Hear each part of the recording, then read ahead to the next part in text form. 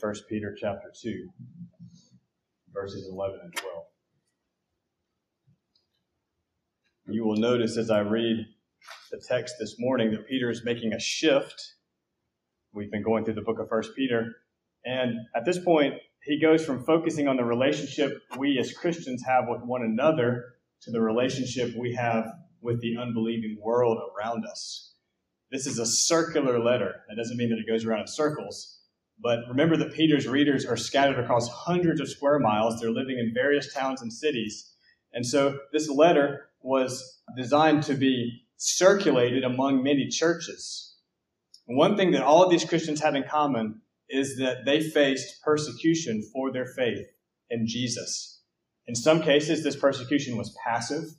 In other cases, it was active.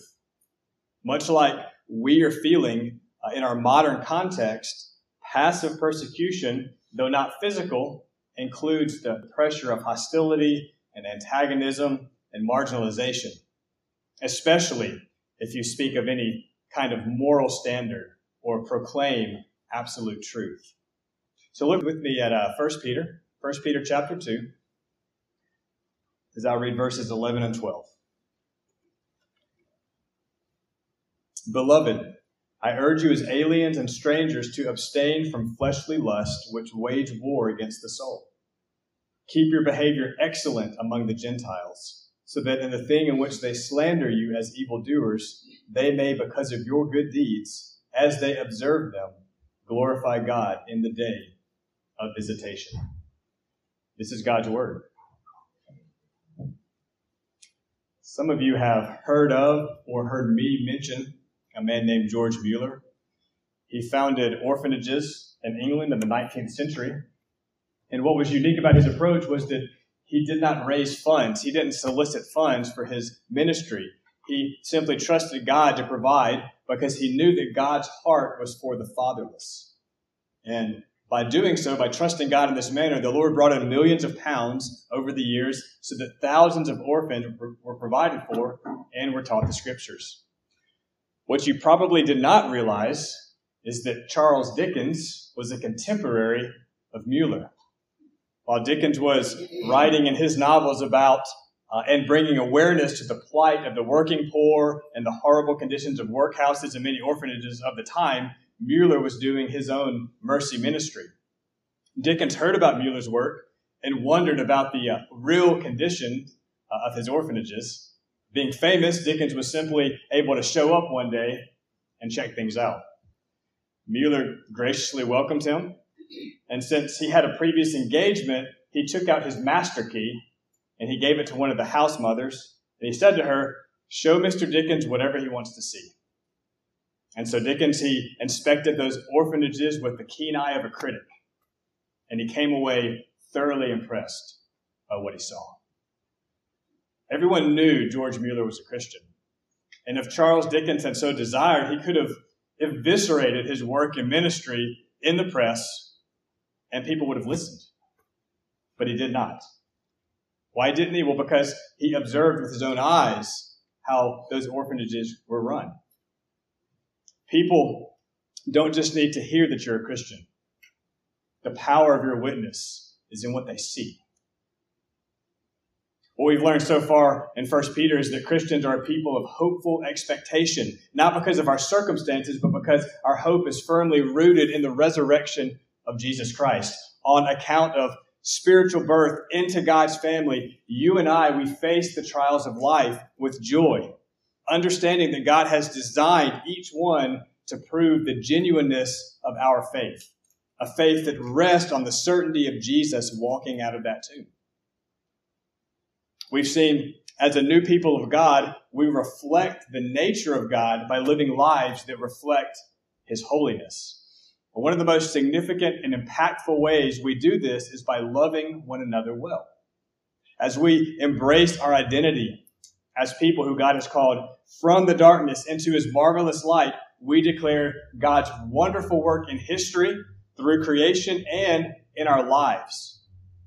And because all of this is true about every Christian, the reason I'm reminding you of this morning, where we've been, because all of this is true, Peter now turns to telling us what to do about it.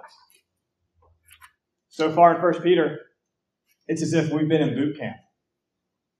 Only the training that we've received is not so much physical as it is spiritual. The soldier who's in training has information yelled into his head, and his body is forced into shape by rigorous training and exercise. Well, we've each had knowledge conveyed to us through the truth of God's word, and our souls are shaped by trials appointed by God. Just like the physical training a soldier receives reinforces the words of the drill sergeant, so the difficulties that God allows you to pass through cements his word into your heart. Soldiers from all sorts of different backgrounds and ethnicities, they bond in boot camp. As they train together, as they suffer together, they're being prepared to work together on the battlefield. Their concern for one another and their ability to cooperate with one another will very well be the difference between life and death. But all the training and knowledge that a soldier receives is not so he can return home with some new skill sets, not so he can have a different outlook on life, though all those things will happen. The knowledge and training are for one purpose, and that's to win on the battlefield. Make no mistake, we are in a war. We've been sent out into hostile territory, and if we're not properly equipped with the knowledge of who we are in Christ, individually and as a church, we will not survive. Of course, our goal is vastly different than the soldiers. We aren't trying to defeat those who are combative toward us. We are attempting to do exactly what God has done for each and every Christian, and that is make an enemy into a friend. And this is where Peter begins to tell us how to do that, here in verses 11 and 12, how to relate to an antagonistic society. In order to be successful in the battlefield, every soldier must let go of certain things in order to embrace other things. He can no longer wear what he wants to wear. He can no longer go where he wants to go. He can no longer eat what he wants to eat. He can no longer live only to entertain himself. Instead, the soldier has to behave in a certain way, both because of the nation that he represents and because his job is to win the war, not lose it. It's the same for the Christian. If we're going to disarm hostility and influence others for good and for God, we must let go of things that are not in line with who God says we are as members of his family. And we must embrace other things that will help us go into the darkness where lost people dwell without getting consumed by that darkness. So I want to consider this morning as we look at our text, 3 things: what to reject, what to embrace, and what to keep doing. First of all, what to reject. One of the ways that we know Peter is beginning a new section is because of the first word in verse 11, beloved. You might have dear children. That's not quite as strong as the sense of the word there. Beloved is much better. He's going to use this word again over in chapter 4, verse 12, when he begins the final section of his letter. But more than simply giving his readers division breaks, this word is an intentional reminder of who his readers are. They are loved by Peter. And the reason that Peter feels such deep care and concern for them is because they're loved by God. We love because he first loved us. That's 1 John 4:19. You know, fear is a great motivator. Fear of falling keeps you from getting too close to the ledge when you're in a national park looking out over that beautiful valley. Fear of injury should you crash motivates you to put your seatbelt on. Fear of prison keeps most people from breaking the law. Fear is a great motivator when it comes to how we behave. But there is something even more motivating than fear, and that is love. If you know that you're someone's beloved, you will do almost anything to please that person. Sure, there are those who act pleasantly toward a spouse or a parent or an employer because they fear the repercussions should they displease that person with whom they're in a close relationship, but that's a shame, and that's not how it should be. That's certainly not the ideal. Fear is only going to get you so far. I think we all understand that fear is detrimental to the longevity of a relationship. It does not do anything positive for the heart. compliance out of fear. It might work in the short run, but it will eventually create distance and bitterness. However, knowing that you're loved transforms the heart. If you know that you're loved, then you genuinely want to please the one who loves you. You behave in such a way that reflects well on the relationship. You are personally invested. This is the power of love. When I was growing up, the thing that often kept me out of trouble, and I didn't always stay out of trouble, the thing that often kept me out of trouble was not fear of my parents as much as it was knowing that my parents who loved me would be grieved by my bad behavior. And for all of us who have been in love, we know the heights and the depths to which we will go to please the one who loves us. It's God's love expressed through Peter that first of all will motivate his readers to let go of the behaviors that wage war against the soul. What are these behaviors? Well, Peter calls them in verse 11 fleshly lust.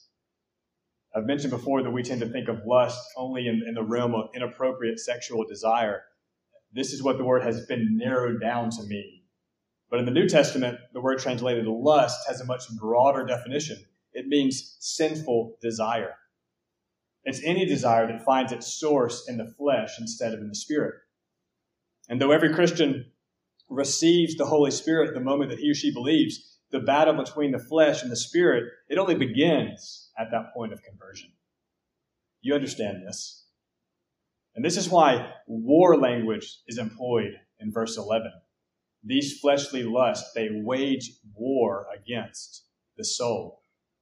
Before the text even begins to address the need for excellent behavior in order to influence others, it addresses the types of desires that are harmful to your soul. They're in battle against you. This phrase, wage war, it means to serve as a soldier. So your and my sinful desires within are acting as soldiers determined to win. You must wage battle with your own flesh. Your enemies are not those outside of the church. Your enemy is yourself. My enemy is myself. If you turn to Galatians chapter 5, verses 19 through 21, if you turn there, you'll find a list of behaviors. Galatians 5, verses 19 through 21. There's a list of behaviors that find their source in the flesh. Now, the flesh here does not refer to your physical body.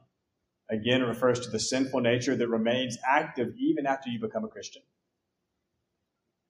That passage reads, Galatians 5, starting in verse 19. Now the deeds of the flesh are evident, which are immorality, impurity, sensuality, idolatry, sorcery, enmity, strife, jealousy, outburst of anger, disputes, dissensions, factions, envy, and drunkenness, carousing, and things like these, which is a catch-all phrase for any other behaviors that are contrary to the will of God.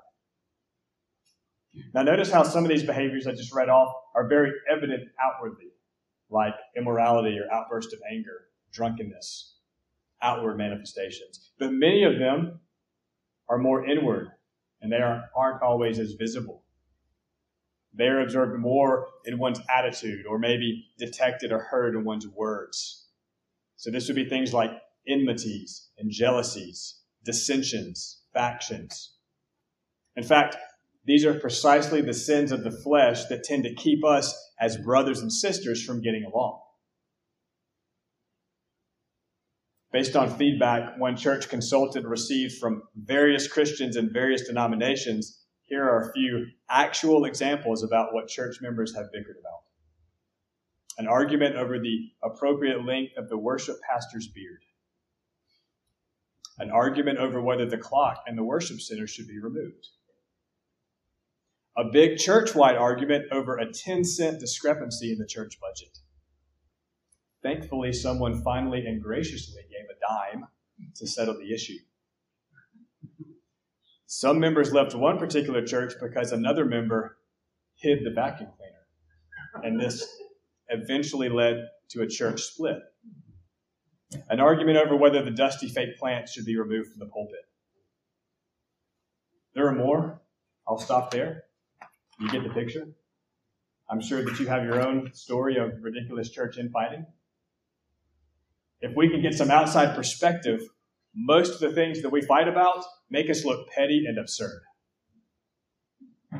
But I think we all understand that the issues that we tend to fight over have nothing to do with what's being fought over, have nothing to do with what's really going on. They have everything to do with desires that spring from our flesh. These fleshly desires, they first wage war against your soul, and then they proceed to wage war against other Christians. And if the enemy can keep us infighting, which is the opposite of loving one another well, then we have no chance of influencing anyone outside of the church. We have to get ourselves together first. The battle is continual. And in saying this, I'm not saying we as a church are out of sorts. I'm just saying these are things we need to guard against. This present tense verb here is not as evident in the English as in the Greek, but it gives us the idea of these sinful desires being continually waging war against your soul and mine. Because they continually wage war, we must continually be on the guard against them. Let us not miss that if these desires of the flesh are waging war against the soul, then this tells us they are harmful to the soul. And the soul here, it means the non-physical, the spiritual part of you. Yet if these desires are fed, they will eventually result in the bad behavior and wrongful actions that are manifest on the outside. But long before you get to that point, when you entertain sinful desires in your thought life and with your attitude, they have a rotting effect on the soul. They are self-destructive. Coddling jealousy, stirring up dissension with your comments, loving to quarrel, entertaining impure thoughts, giving ultimate allegiance in your heart to anything other than God, which is idolatry. All of these things will make you spiritually weak. What happens when you're losing a battle? You become weaker. They will break down the harmony of your fellowship with God. They will render you ineffective. You want to know why so many Christians are ineffective in their witness to others? It's because they're damaging their own souls by indulging in the desires of the flesh. You cannot expect to help anybody spiritually if you aren't even willing to help yourself. If you're not aware of the flesh and you're not continually waging war against it, you are losing to it. A soldier who sleeps on duty may still technically be a soldier, but he is certainly not an effective one. He is not winning any battles while he's snoozing. The sinful desires that wage war against our souls, they do not rest, and neither must we if we are to abstain from fleshly lust. We understand, therefore, what to reject. But how? Well, this has to do with what to embrace. What to embrace. Peter begins verse 11 with, "Beloved, I urge you as aliens and strangers." It's because we are something that we do something. What are we? Well, with language we've already become familiar with from chapter 1, verse 1, we are aliens and strangers. And the two words, they have nearly the same meaning, but there's a slight difference. A stranger is transient. He's passing through. He knows that the place where he finds himself is not his home. It's not his final destination. Then you have an alien who's someone that may reside in a certain place, but not as a citizen. He doesn't have the same status, which conveys rights and privileges as those around him because he is only a resident. He's an alien. He's temporary. So if we combine these two terms, aliens and strangers, it gives us the idea of someone who is only passing through and does not have the same social standing or status as those around him. For many of Peter's readers, this was their actual position. They were transitory workers. They were often only settling in one place temporarily and then moving on as soon as work dried up or other opportunities arose elsewhere. For every Christian, of course, this is true in a spiritual sense. We are all aliens and strangers. On one hand, if you're a follower of Jesus, your citizenship is in a city yet to come. You have all the rights and privileges bestowed upon you as a child of God, but that does not automatically mean that you have the rights and privileges wherever you may live in this life. Many believers around the world, they know about this experientially because they are Christians. they do not have certain rights and privileges. So as spiritual strangers, we realize that we are simply passing through. The problem is too many of us live our lives here on earth like this is our final destination. With Independence Day coming up in a couple of days, we remember and we're incredibly thankful for all the civil rights that we possess, simply because the Lord decreed that each of us be born in this nation. That's the only reason. But even for the incredible benefits this country has to offer, we cannot forget that we are still strangers. And society around us, if you haven't noticed, is more and more reminding us of this. You and I, we should feel strange in a society that increasingly endorses ungodly expressions and behaviors. Peter, undoubtedly, he had Abraham in mind, the father of the Jewish people, when he wrote this. We know this because back in Genesis chapter 23, we find the same idea as aliens and strangers. Abraham, he's an old man by this point. His wife, Sarah, has died at 127 years old, and he is looking for a place to bury her. Even though Abraham has been in Canaan for 60 years, he still does not own a piece of land. God had promised to give him and his descendants all of Canaan, yet up until now, when he finally buys a cave to bury his beloved wife, he owned nothing. Everything he possesses by faith. And this is what he says, what Abraham says to the sons of Heth in Genesis 23:4. I am a stranger and a sojourner among you. Give me a burial site among you, that I may bury my dead out of my sight. This phrase, a stranger and a sojourner, it's the same in the Greek version of the Old Testament, the version that Peter would have been familiar with, as Peter's strangers and aliens. It's the same phrase in Greek. So what is Peter doing? He's pointing us back to Abraham's experience to help us understand ours. Abraham was called out of his home in Mesopotamia. He followed the call of a God he hardly knew over a vast distance in the ancient world to a land he didn't know at all. Abraham lived his entire life as a stranger and an alien. Yet, and we don't need to miss this, even though Abraham was estranged from those around him, he was right in the middle of God's will. Think about that. Alienation or rejection is not necessarily an indicator that you have been rejected by God. In fact, if you were following the Lord, alienation and rejection are a sign that you're on the right path. Abraham was considered odd and maybe even dangerous because he refused to take part in the pagan worship going on around him. Peter's readers were considered strange because they refused to attend the local temples and worship the Roman gods. They were considered dangerous because they gave their ultimate allegiance not to Caesar, but to King Jesus. We've already learned that as Christians, we should not view trials as God's disappointment, but rather we should view trials as God's way of refining our faith. We need to also learn that we should not view rejection by men as God's disapproval. Sometimes the very fact that you were socially isolated is the sign of God's approval. It was for Abraham.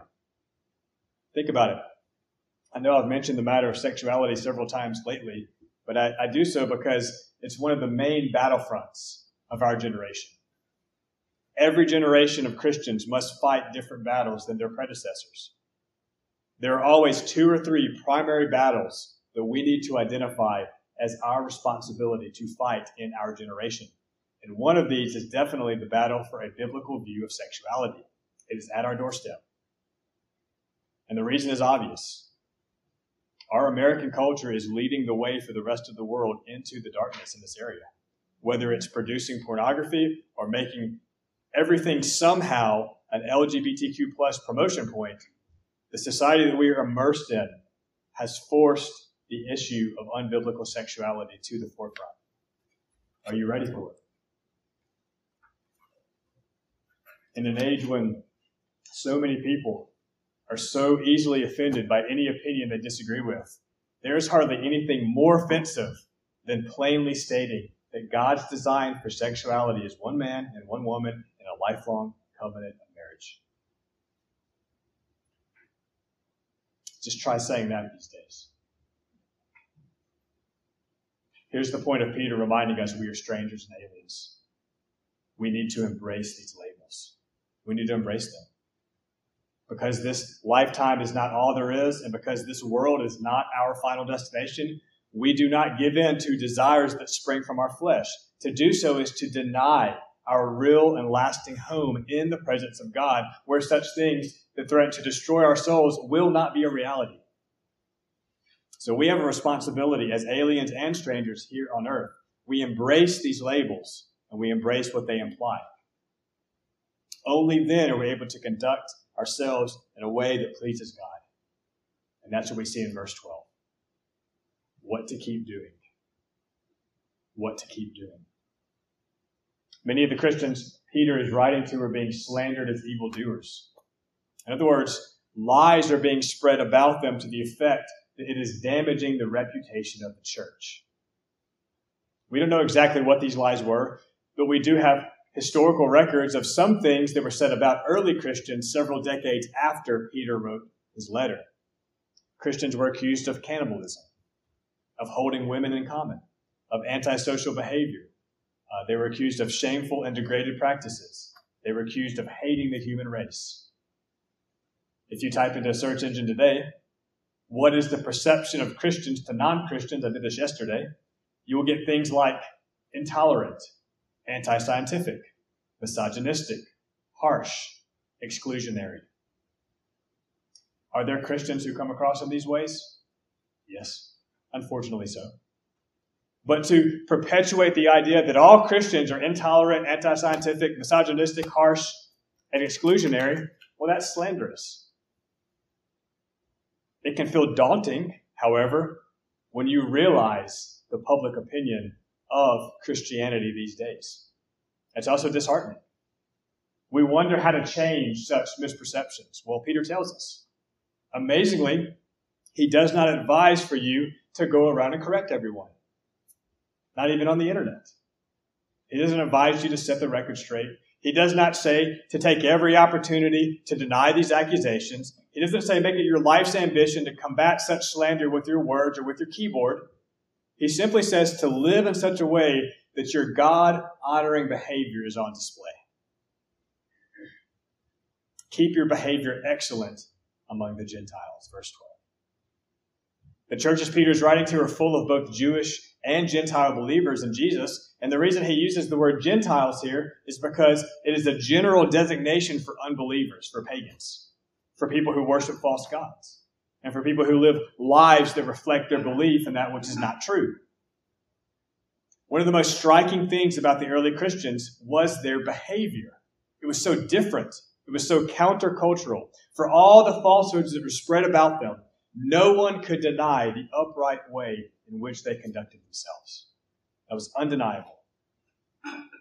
They did not just refuse to take part in pagan sacrifices or pagan worship services. They consistently lived at a high moral standard. Everyone in the Roman Empire in the first century was religious. But their religion extended about as far as the rituals involved in worship of the local gods.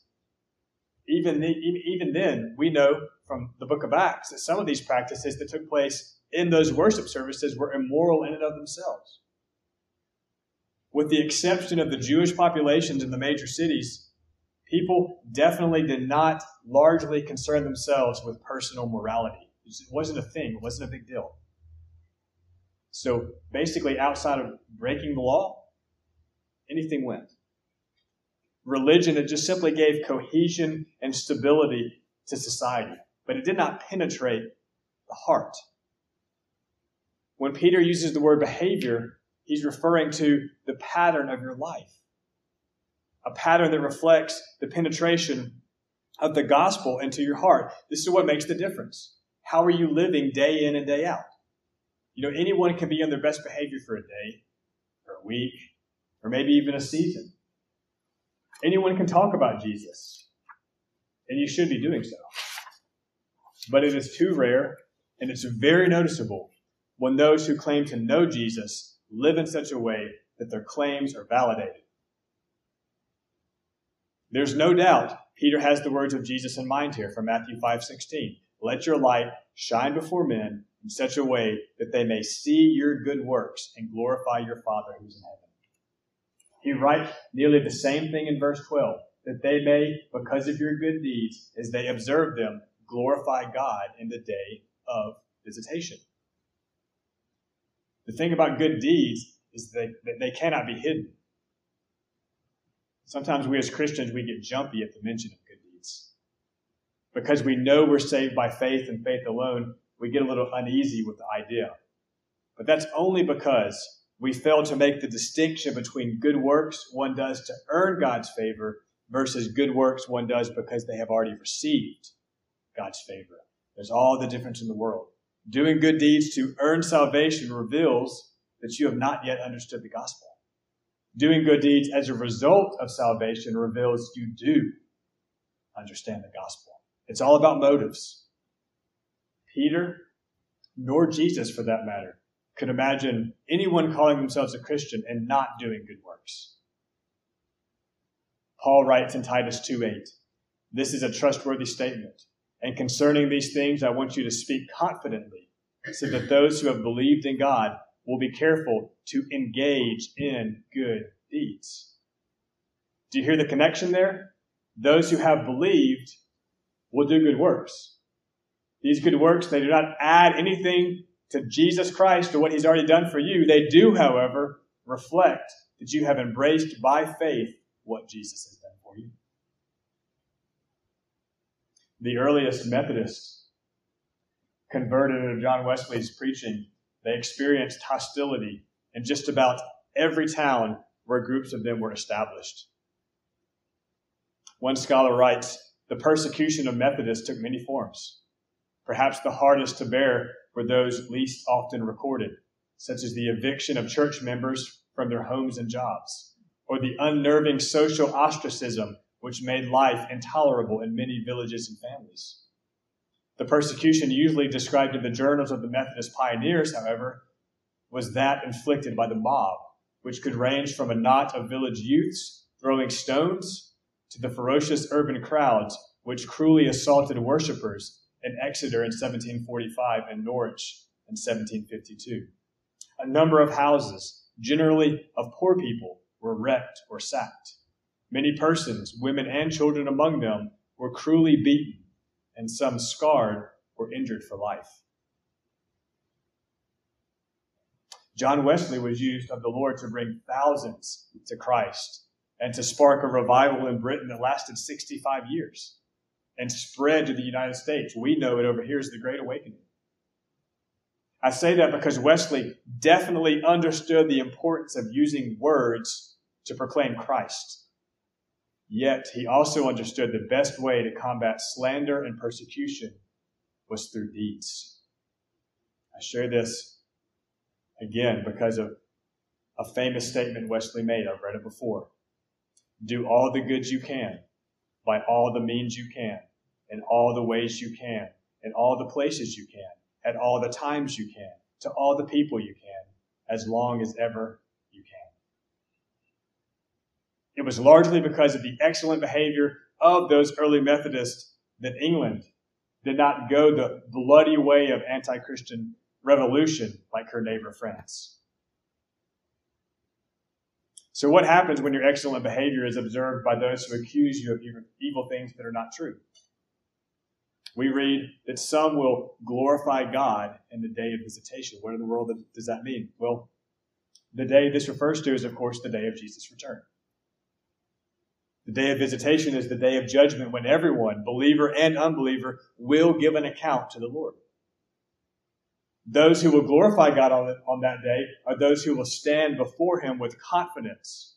Not confidence in themselves, but the confidence which comes with the assurance of God's acceptance because they trusted Christ in this life.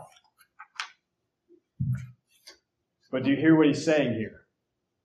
There are those who will observe your excellent behavior, and it will have a profound influence on them. The consistent testimony of your life will point them to the reality of Jesus' life within you. They will realize what they formerly believed about your supposed evil intentions was a lie. And God will use your walk with Him to reveal their need for the one who delivered you from a meaningless way of life by giving you His life. What this is saying in verse 12 is that God intends for there to be people who become Christians and therefore glorify Him at Jesus' return because of how you live your life. This is sobering. This is a clarifying responsibility. This means two things. One, you must keep your behavior excellent if you desire to be used by God for the salvation of others. And two, the effect your life will have on others is often a long game. The way people will see that you consistently walk with Jesus is, when enough time passes, what will draw them to the Lord. Now we come to the final consideration. The only way that you can keep your behavior excellent, the only way that I can keep my behavior excellent, is because Jesus Christ never failed to behave in a way that pleased His Father in heaven. Jesus was slandered as an evildoer. He knew all about that. Whereas you and I, in fact, have been evildoers, Jesus never was. Yet He went to the cross as an evildoer. The punishment for every ungodly deed committed by you and me, it fell on Him. Jesus was judged as an evildoer so that evildoers like us may go free. If you've trusted Christ, your sins have been removed. Your account is clear. More than that, as a believer in Jesus, you know that on the cross, because Jesus was treated as if He lived your sinful life, you are now treated as if you lived His righteous life. Let that sink in. You are now in a position to consistently walk in a manner pleasing to the Lord. The cross deals with your sins. The resurrection ensures new life in the Spirit. We can't separate the cross and the resurrection. The behavior expected of Christians is not sourced in the flesh, but it's in the Spirit. It's not your doing. It is God's supernatural doing through you. C.S. Lewis wrote, after the first few steps in our Christian life, we realize that everything that really needs to be done in our souls can only be done by God. Have you realized that? This is so often where we're mistaken. We come to God needy, realizing that we can't save ourselves. And so we trust that Jesus has done for us what we can never do for ourselves. But then, having been saved, we try to live the Christian life in our own strength. We try in our own strength to keep our behavior excellent. You can no more do so than you can rid yourself of your sin. Salvation is a gift of God, and so is sanctification. You must lean on the Lord today, tomorrow, and the next day, just as you did on the day that you were saved. In this way, and only in this way, would the life of Christ be manifest through you. It's His excellent behavior lived out through you by faith. Then you will be in a position to bear witness to that life of Christ within you to those around you. Let us pray together. Father in heaven, we have been challenged by your word this morning. And we understand simply by taking a moment's reflection that there is a war going on within us between the flesh and the Spirit. Father, we thank you that in Jesus Christ we have overcome. The flesh, though active, is ultimately powerless. And so help us to lean into you. Help us to trust you. Help us to clear out whatever is keeping you from working through us so that we might live lives that bring other people to you, Father. May they be influenced by how they see Jesus in us. And we pray this in Jesus' name.